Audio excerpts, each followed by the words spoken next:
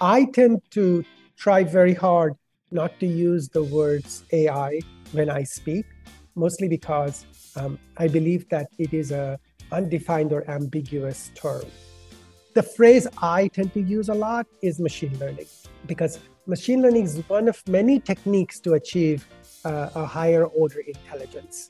And in machine learning over the last decade, the technique that is the most prevalent driving a lot of the things we're seeing is deep learning.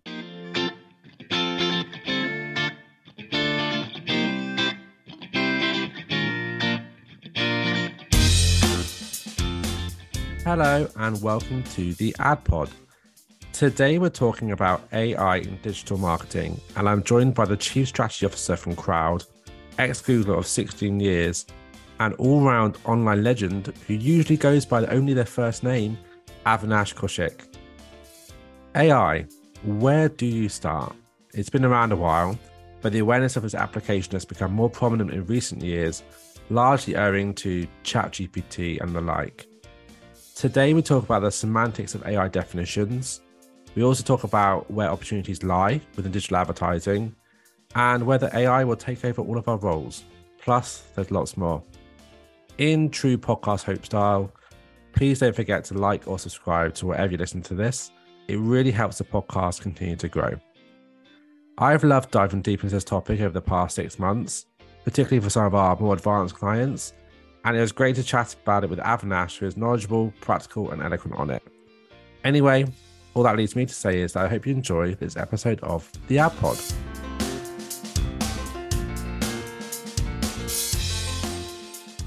Hi, Avinash. Welcome to the Ad Pod. How are you doing?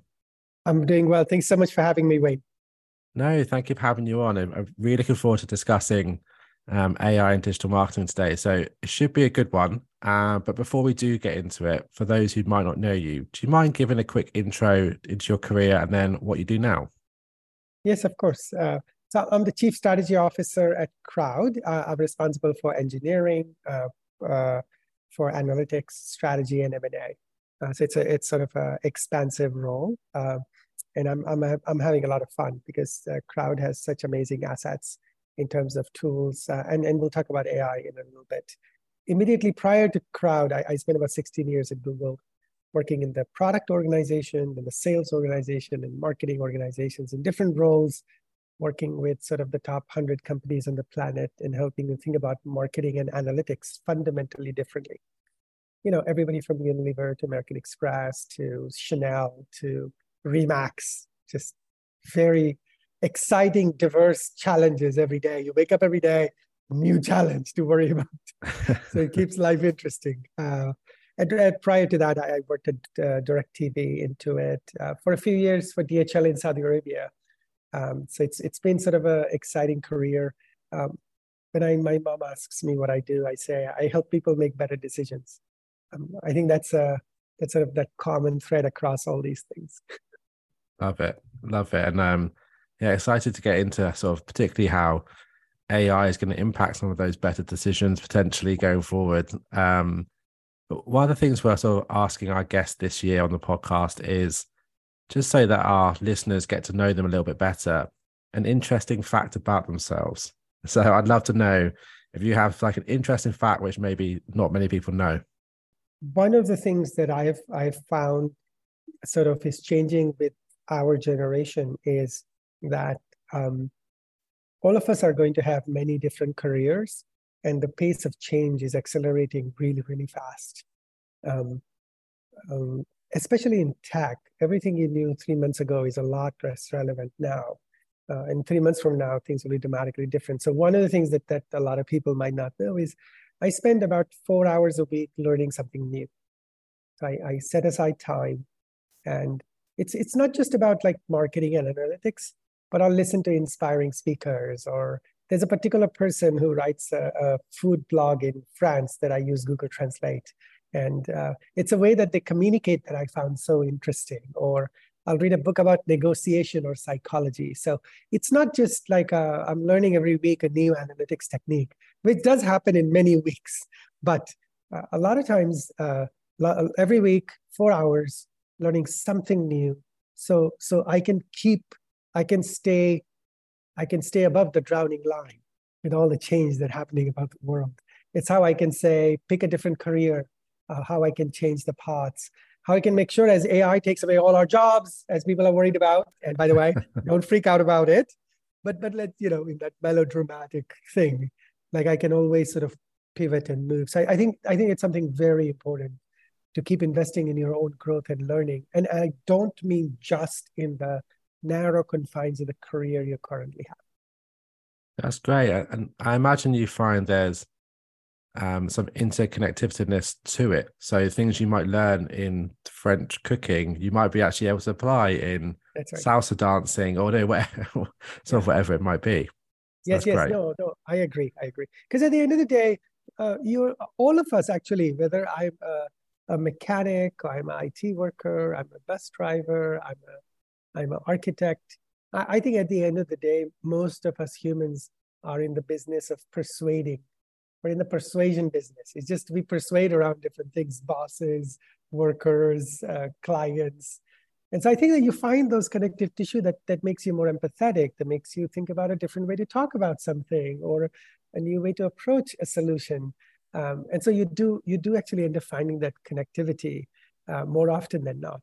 I do a lot of keynotes, actually not a lot now. But I learned a lot. Some of the techniques I use actually come from stand-up comedy. This analytics guy, why would he spend watching some of the stand-up comedians, beginners or experts? But there's like a particular way Ricky Gervais says something that I was like, I'm going to try it. Like it's a really interesting way to make a point or make a pause. So I'm fascinated by these things. Love it. I love it. And I know we'll get into some of how things are connected a bit later. But one of the things we like to start with on the podcast is just defining the terms we'll be talking about. And I think particularly about AI, I think that's an important task to do because people hear the term and it means different things to different people. So it'd be great to hear from you, someone who's an expert within it. Like, how do you define AI, and then in particular in digital marketing? So I tend to try very hard not to use the words AI when I speak, mostly because I believe that it is an undefined or ambiguous term. For most people, AI means an intelligent machine. And now, what does that mean? People haven't thought it through.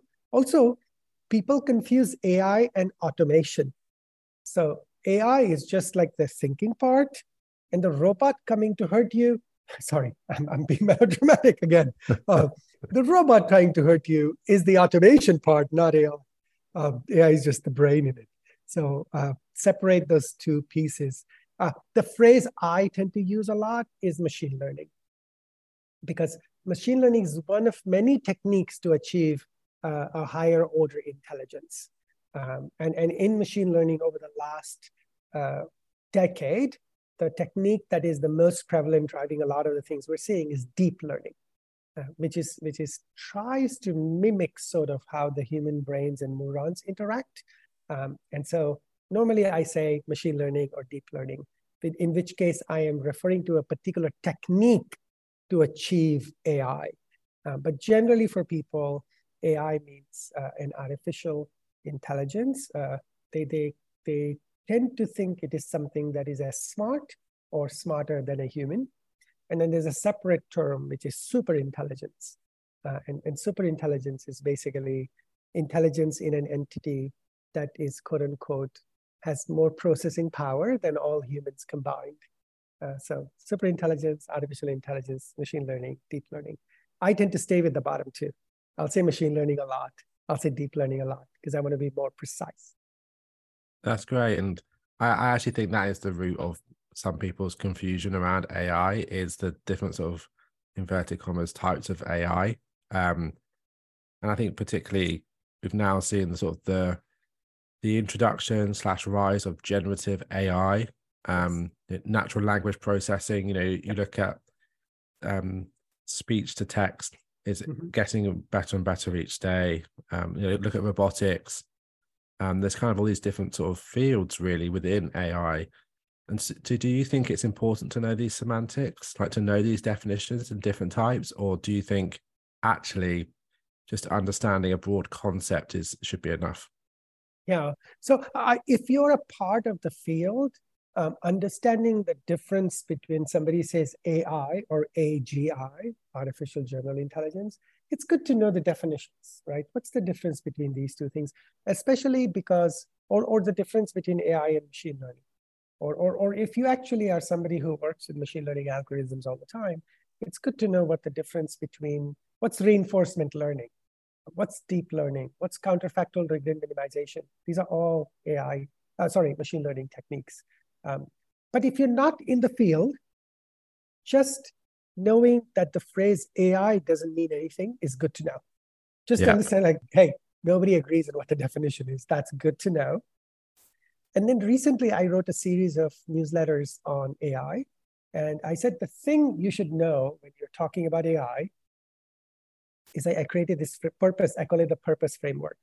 And I say, when somebody starts babbling about AI, you should say, okay, are you talking about AI as a tool, AI as a co-pilot, or AI as a muse? And so I sort of created these three categories. And I think those three are important to know because it'll allow you to separate the fluff from the reality. So an AI as a tool is me using an algorithm in a marketing context, for example, to say, oh, look at the customer profiles I have and predict which ones are more likely to churn, leave our business. That's basically, I'm not doing any work. I just told the machine learning algorithm, hey, go do something for me. So AI is a tool where the AI is doing everything. It's finding the answer. So what's the weather like tomorrow? I don't really need to know much. The algorithm can figure it out. AI is a tool. The second category is AI as a co-pilot.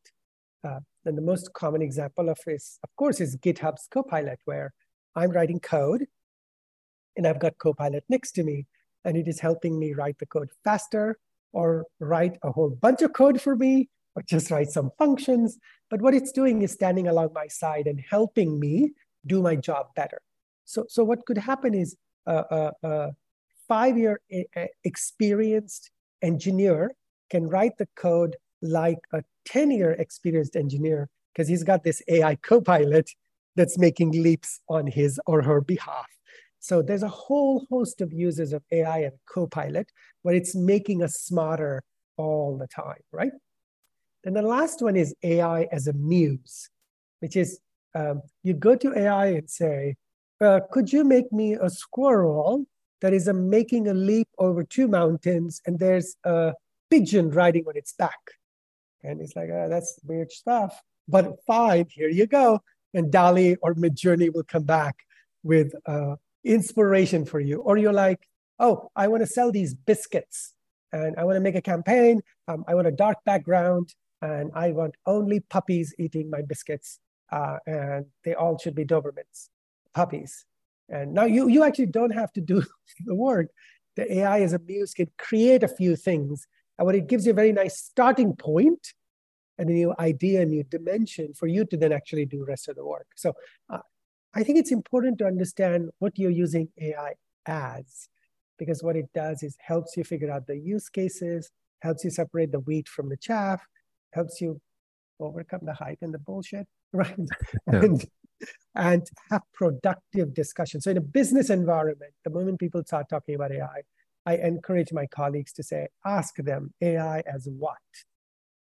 And as soon as you say that, you're making that person think a little harder, but it also means you are thinking a little smarter.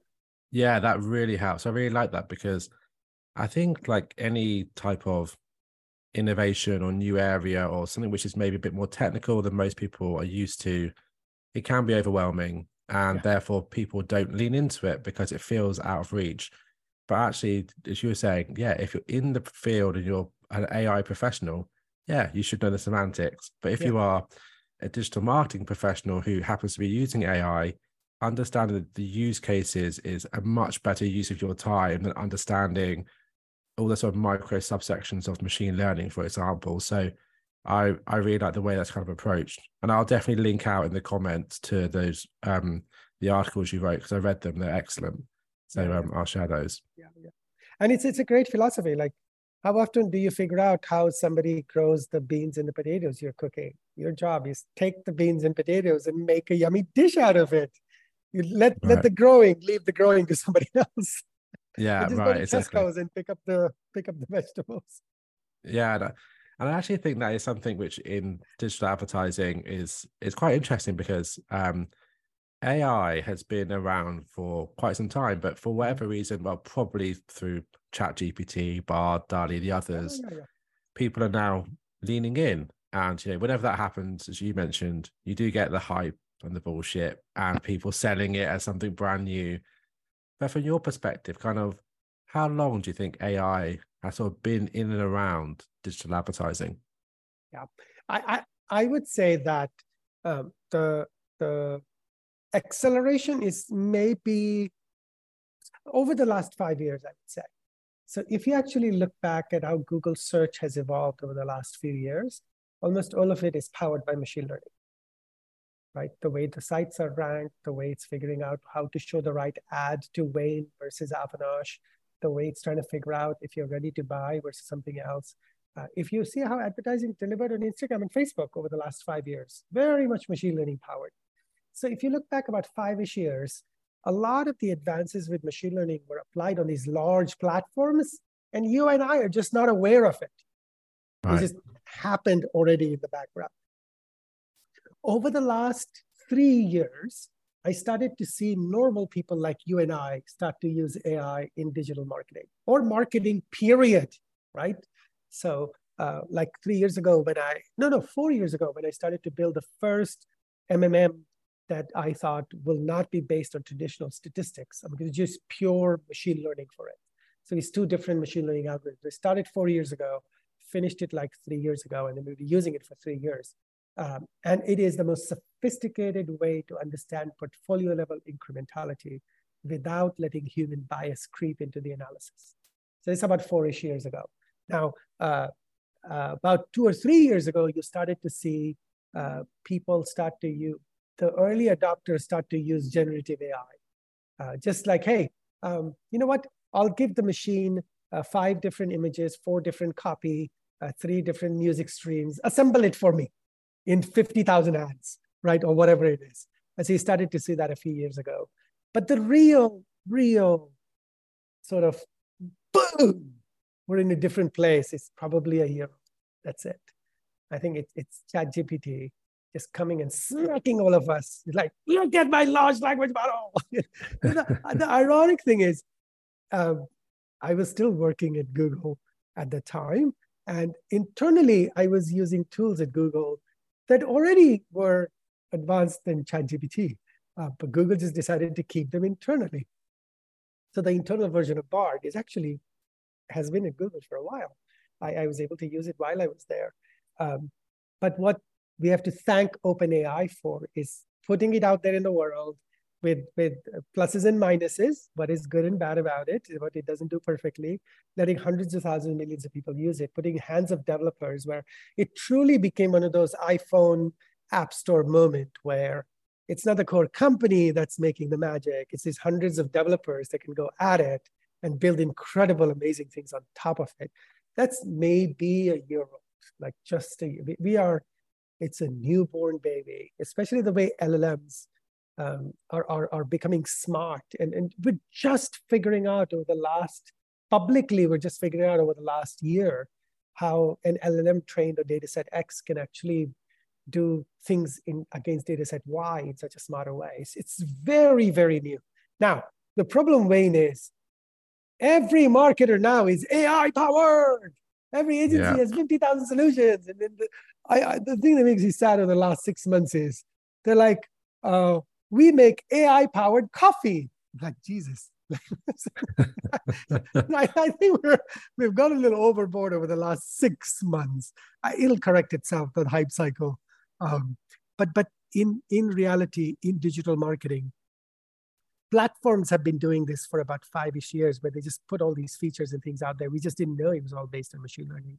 And over the last year or two, the rest of us have started to do very interesting things. But we are so early into this game, so early.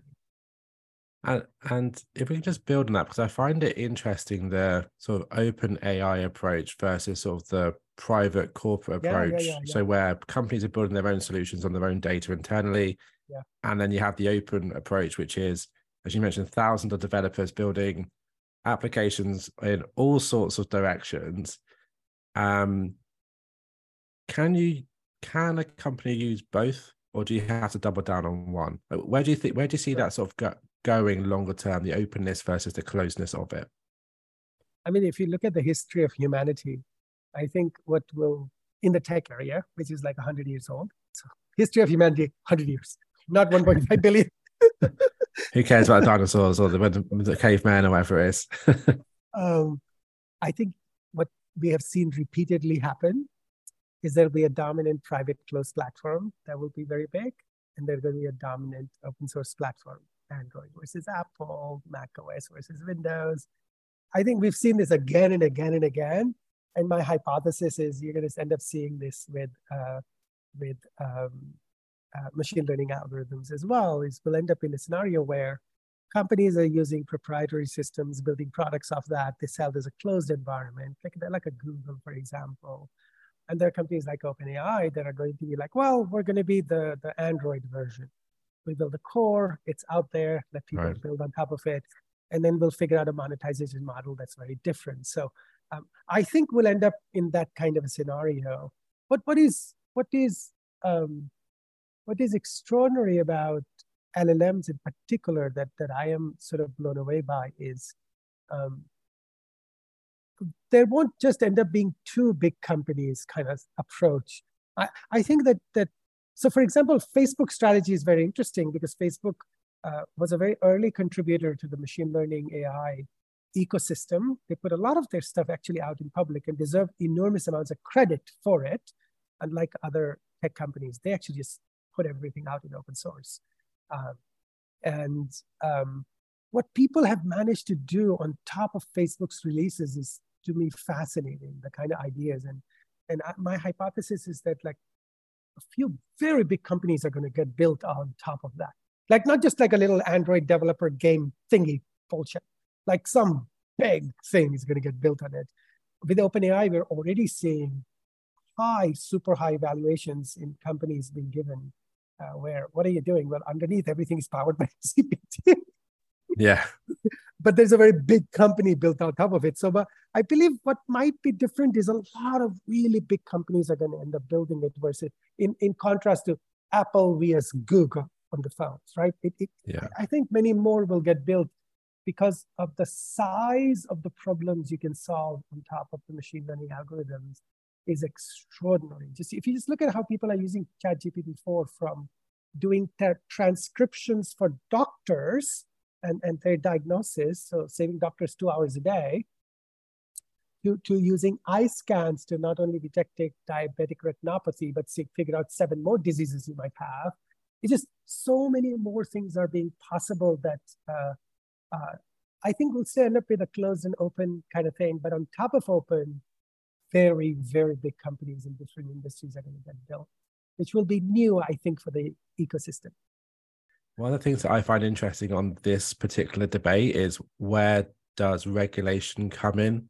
So if it becomes, one like, an Apple of AI, like, well, who controls what they can and can't do from like competition perspective and, user data? And similarly on the open side, it's like, well, who decides which? So yeah, I think I agree with you. I think I see it going sort of both ways, and lots of opportunities for sort of customer facing platforms and products and solutions, but also for businesses.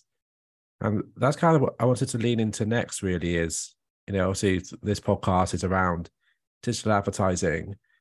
How do you, thinking about AI within the context of digital advertising, like what's exciting? Like where do you see which is like, this is really cool? I'll sort of lay out in the series of things that we tend to do sequence.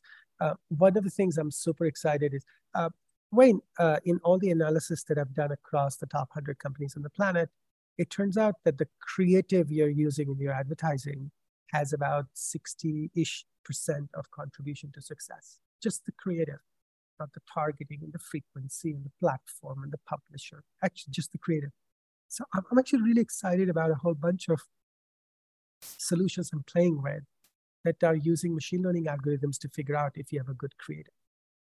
Because if I can figure out that I'm putting a winning creative in market, which has 60% contribution to success, then the chances my campaign is going to win big are very, very high, right? Yeah. So I'm really excited at these machine learning. I just looked at one yesterday, and you can just give them a piece of creative. It's got this large language model behind it. It's learned what makes a winning creative from the results of actual campaigns, and it can predict up front how likely it is that this particular piece of creative is going to win or not. And then it also actually gives you diagnosis saying, oh, you're missing brand resilience, and it defines what it is and tells you what it is. So I'm actually really excited about the applications of machine learning on helping us make better creative, because creatives are usually ego stuffed. Some nice creative director sees the world a particular way, and they like brown dogs, and they refuse to have babies in the ads. I don't know, whatever, right? They all have their personal little quibbles. And the fact that we can bring more intelligence into that, I'm really excited about. So the creative director is still important. We add more intelligence to it, the end product is better. So I'm really excited about that. The second one is, you see like how much time, Wayne, we spend on figuring out, I believe the right person for my product is a woman, 18 to 34, whatever, who lives in this and shops here, eats this food. Like, we spend so much time doing psychographic analysis to understand who my audience is and who should see my advertising. And the problem is that all of that rarely is a discernment of intent. Like, so two people both make $1 million a year. One may never, ever buy a Mercedes-Benz car, ever, no matter what you do. And the other one, because this person wants a Prius, and they're like, I want a small car. I'll never, ever buy this car. Or there's another person who makes the same $1 million, looks the same man, same age, whatever, roughly lives in London, whatever. But they will never buy a car in their entire life. And so the thing that's missing in advertising, even as we struggle to do audiences, is intent. Like, can we understand behavior enough to understand the intent to realize, Wayne likes to wear, it's like a sort of joking example, right? Wayne likes to wear women's underwear, and because he finds them comfortable, and he's the same as Avinash. Now, these two are men. They will never see women's underwear ads, but we love wearing women's underwear. So the intent is missing. And now, if you're working with digital platforms in particular, they're not actually telling you to define your audiences. They're not telling you to give them psychographic demographics. They're just saying, give us the ads, tell us the outcomes you want. We will figure out your audience and intent. And I'm actually really, really excited about using vast amounts of data that, the big data hype, that might actually become real now. Yeah. Because a human is not analyzing it. A machine, a algorithm is analyzing at scale. And by the way, they can analyze hundreds of variables and hundreds of coefficients and analyze data at a scale that, Wayne, you and I can never do. So I'm really excited about the fact that we can do ad targeting based on intent without necessarily doing all the rigmarole around age and demographics and psychographics and profiling people, right? So that's the second one I'm sort of super excited about. And I'll just put the last piece together. So you've got the creative, you've got your targeting an audience, and then the last one is measurement. And so, we are all sick of data pukes, right? You don't want to open Google Analytics and figure out which of 80 reports to look at, right? And Google is a great tool, and I was a part of that team. So much love to the team and the tool. But what is being possible today that was not possible 10 years ago is being able to figure out how we can understand performance in a way that you log into a tool, Wayne, and we're able to tell you, these are the 3 things you need to know. Don't worry about the 80 reports. We've actually analyzed all the data. We found the things that are 3 standard deviations of the mean or more, and go take these actions. So we're not quite there yet, but I'm really excited about the application of machine learning to move people away from data pukes to understanding just the actions to take. So those are three sort of clusters around digital marketing's influence of AI. There's lots of other examples, like we just built a tool vein in our company Crowd that is doing content generation using APIs we built into ChatGPT-4. So better for our SEO, website content, etc. So there's lots of other use cases too, but these three big clusters are the ones that stand out for me. Yeah, I love it. I mean, when you sort of think through those three, like hugely disruptive to some of the existing processes that exist and people's, roles within those processes. But I think ultimately the companies which find the best way to leverage, machine learning AI within those processes, it creates huge competitive advantage.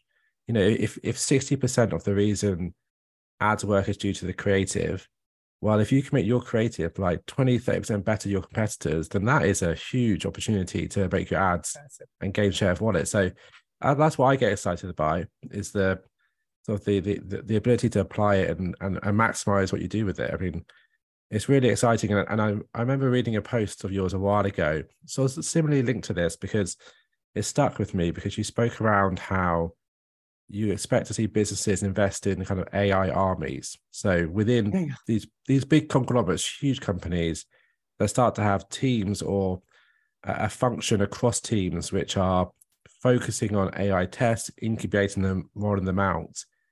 How have you seen that sort of develop? Did they exist? And if they didn't, do you think now they will because of what we've seen in the past year or so?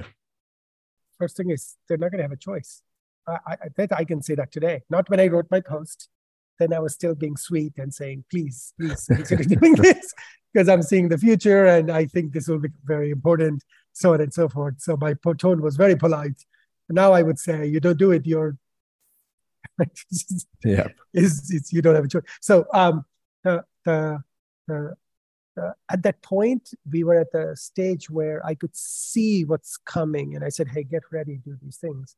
But what's happened over the last year, Wayne, that I think I didn't expect enough, so I wasn't right about this, is I hadn't realized that rather than having to build so much by ourselves, innovating in this area, we would just have massive options lying out there in the open source, and all we have to do is worry about application. Somebody else will do the development. At the time, I was thinking we'll have to do both. But what has changed in the last year is, Wayne, this is really true. Literally anything I can dream of right now I want to do, there's an algorithm already that I can start with. Like, it's just there. I just have to go use it. So my time to market is way faster. And it's also more fun because I don't have to worry about the nitty-gritty of building the thing. For example, I'm just working with a client, but we want to do personalization on their website, right? A simple problem. In the past, I would have to build every goddamn thing, right?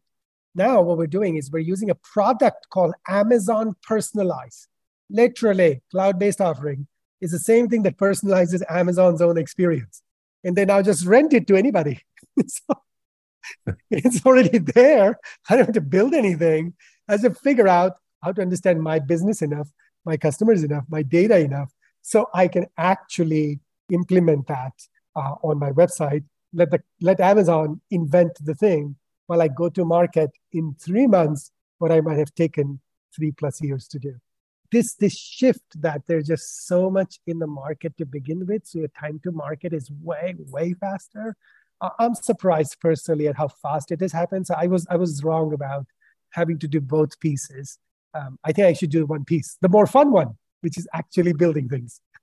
Yeah, I love it. I mean, when I first, when I was in my teenage years, I was quite into building websites. And in the early days, you had to learn HTML code and you had to be able to kind of write it in Notepad. And then we saw things like Dreamweaver by a company called Macromedia, who you could then just log into the software, drag things about. And now you get things like Squarespace and Wix, where it's already built. I think that evolution you'll see, and I think it means that the actually utilizing AI and machine learning, it just isn't going to be as hard as people probably once thought. And that's basically making it accessible. Just means that if you have the idea, you don't have to worry about, I can't code, so how can I do a test case? It's like, well, you don't have to see what's available kind of already. Exactly. In fact, Wayne, it can be even more fun. So as a marketer, I'm not the person who builds creative in my company. I'm the analytical strategic marketer. I don't have skills to be creative. But the cool thing is, I was just thinking of an idea the other day. I said, actually, this is a good way to build these display ads. I was seeing what display ads. You know what? I went to Microsoft. I opened the DALI interface in Microsoft. So anybody can do this. And I just said, scene in Tokyo, person standing on the side in an anime style. And I just typed the prompt. And it came back with 4 options. And I was like, ooh, the third one looks like it would make a great display ad. And I said, oh, now add this product to this image, blah, blah, blah. Basically, I'm just a marketer. I am not the creative person. But even I can, all it takes, Bing.com. Bing.com. And I can actually start building some creative.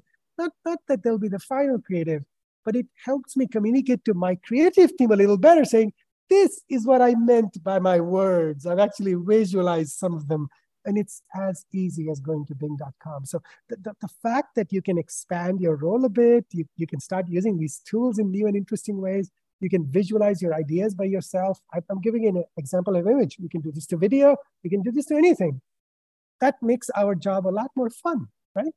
Right. I love how natural language is the code, because natural language is the thing that we use all the time to talk to each other. And now it's like, well, I can create visuals, I can create videos using natural language prompts. I mean, yeah, things like that are fascinating. And but on the flip side, one of the things which you wrote about recently was if everyone becomes an AI expert, so say CEO of a company goes, let's do this using AI, they can become this really big kind of opportunity cost when you spend a lot of time chasing something or trying to do something versus the actual opportunity itself.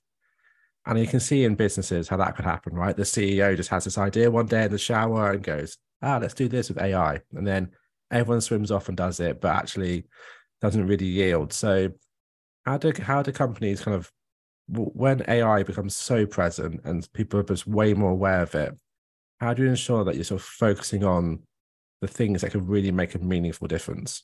Right. Look, there is no substitute to smart strategy. Like, there's just no substitute.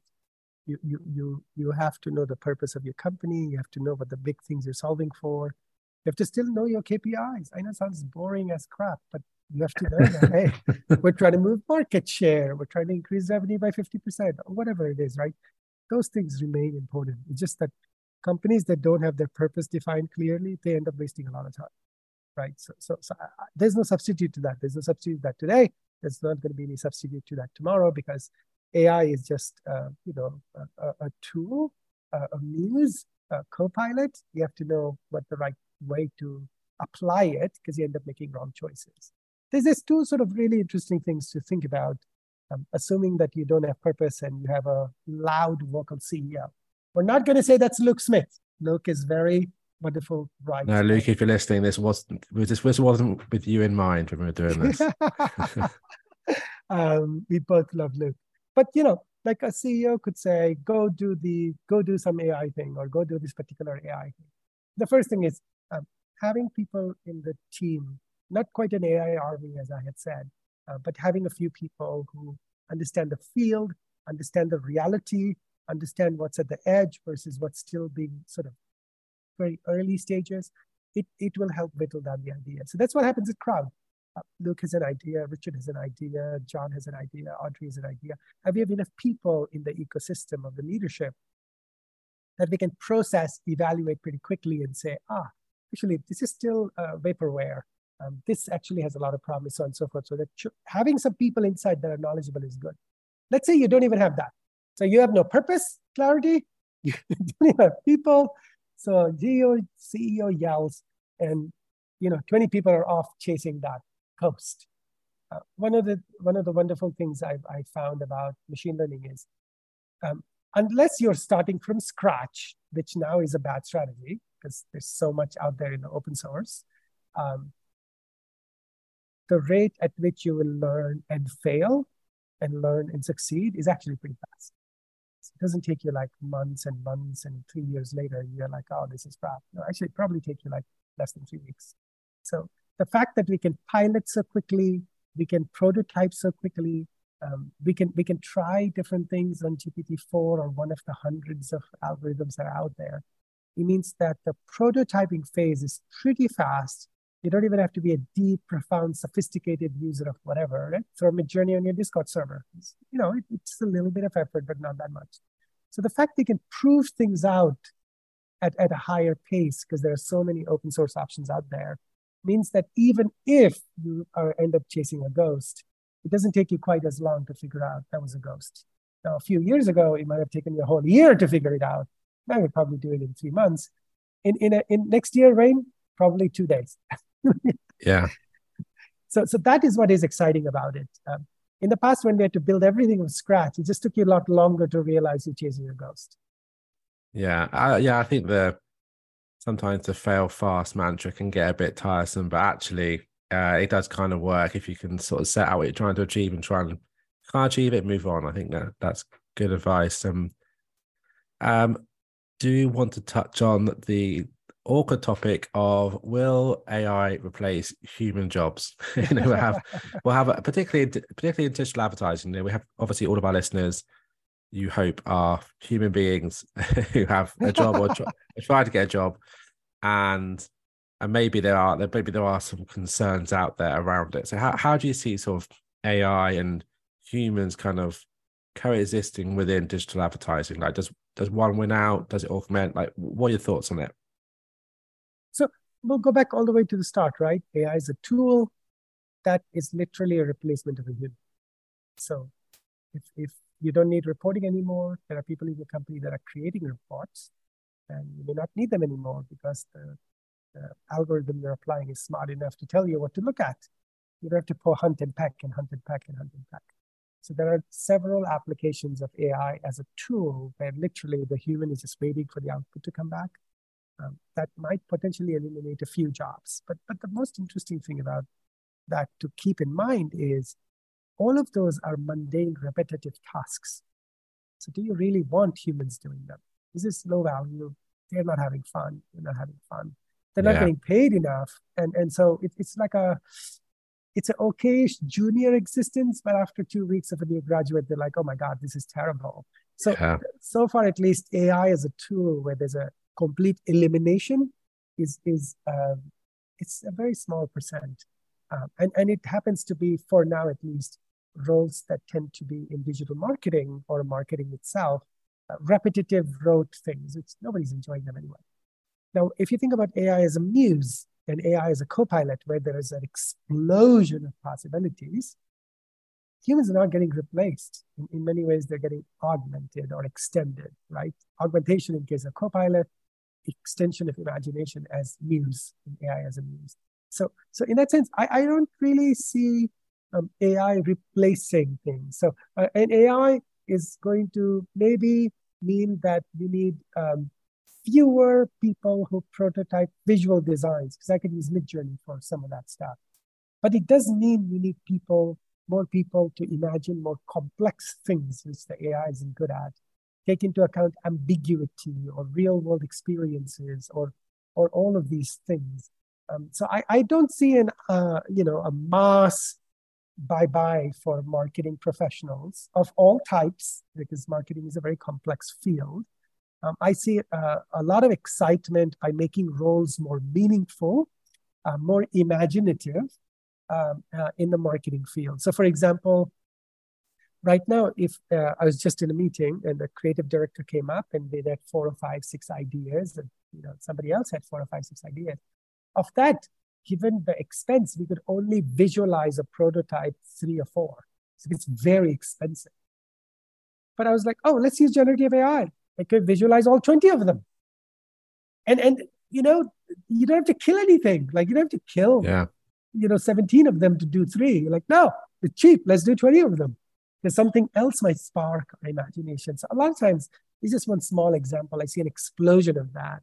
And I see marketers doing roles where we uniquely as humans can add value for the next couple of decades that machines still won't be good at, right? So I'm not yet a believer that over the next 5 years, there is a possibility that Marketing is so automated and intelligent end to end that you don't need humans anymore, or you need a tenth of the humans. I don't think so. I think humans will do more fun work, more enjoyable work, more work that is strategy and complexity and gaps in data. And look, humans are weird.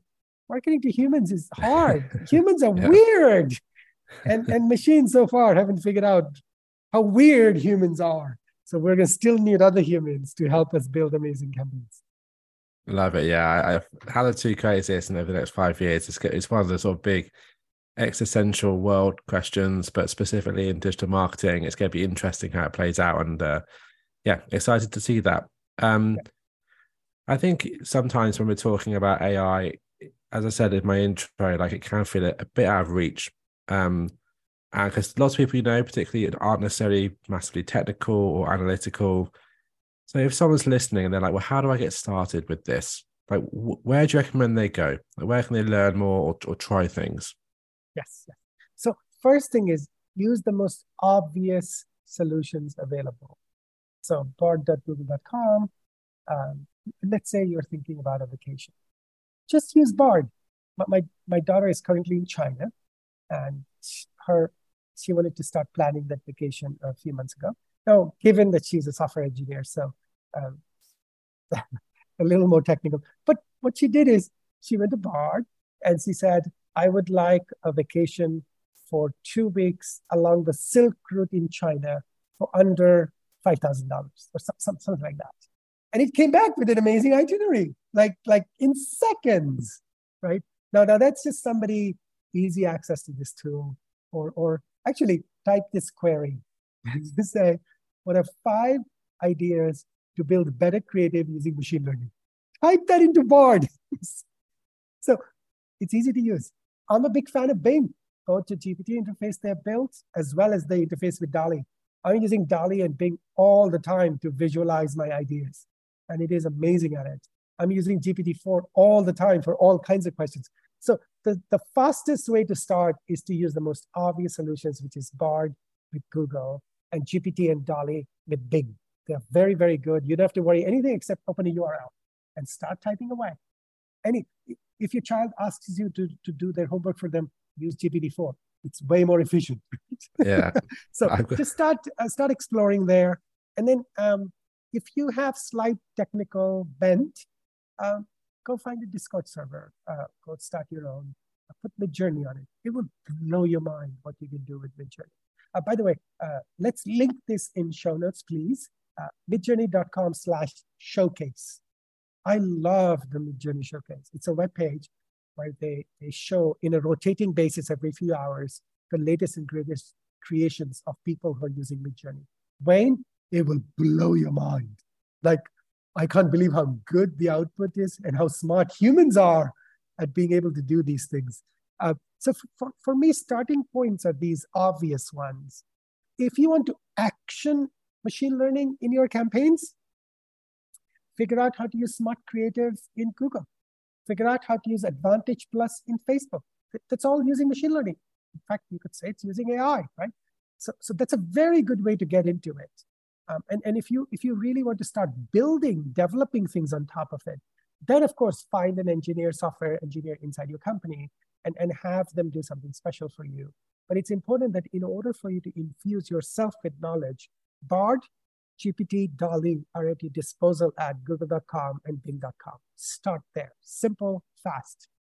Awesome. We'll add some links to the show notes, so the listeners, you'll be able to go to the show notes section and click out after the podcast is finished. So coming to the end of the discussion, it's been great, and it covers so much. And one of the things we're doing on the podcast this year is, because there is so much change, and I know the word transformation has been overdone endlessly over the years, it does feel like there's a lot of transformation. How do you think digital advertising is going to be transformed by AI in the next 18 months? Like, what do you think are the key areas, and what should people look out for? So my anticipation is that I'll look at it from the view of the consumer rather than the marketer. So my expectation is, if we continue the progress we're making with machine learning as marketers, what our consumers will experience is increased relevance of advertising that they're seeing, less spray and pray and annoying the hell out of you, less creepiness, right, that people say sometimes happens with some types of digital advertising, and understanding of your intent are far better. So I'm hoping that ads will become info snacks. It's not just an ad to interrupt you, but like a little bonbon, a little info snack that you serve your right moment exactly when you need it. And it changes every day. It changes all the time. It's not the 17th stupid ad for a blender you've seen in the tag, right? Or this week. So from a consumer experience point, that's what I'm seeing. From a marketer standpoint, I'm hoping for two things. One is I'm hoping for unleashing the creativity with generative AI, both on text and with visuals, video or images. So that's what I'm expecting in the next year-ish timeframe.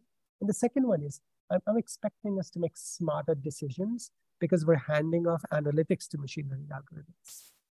At the moment, even if there is a lot of data, it takes a lot of time to get it, to process it, to understand it, action it. I think machine learning algorithms are so much better at being able to understand our data and just tell us what the heck is important. And we spend too much time hunting and pecking versus actually understanding and activating. I'm expecting that to shift over the next coming period, where we'll actually spend our time where it's most useful, which is here's the analysis of what actually happened from a machine. Now let's go figure out how to take advantage of it. So I'm hoping for those kinds of things from a marketer lens. Excellent. Well, thanks a lot, Avinash. I really appreciate you taking the time to come onto the Ad Pod. If people want to find more about you and your work, where can they go to find out more? Oh, just type Avinash into Google. Well, they can sign up for my newsletter, which is free, and there's a paid version. And I hope everybody will sign up for the paid version because 100% of the gross revenues are donated to charity. So I write a newsletter to raise money for charity. Awesome. Well, thanks again, Avinash. I really appreciate it. Thank you so much, Wayne.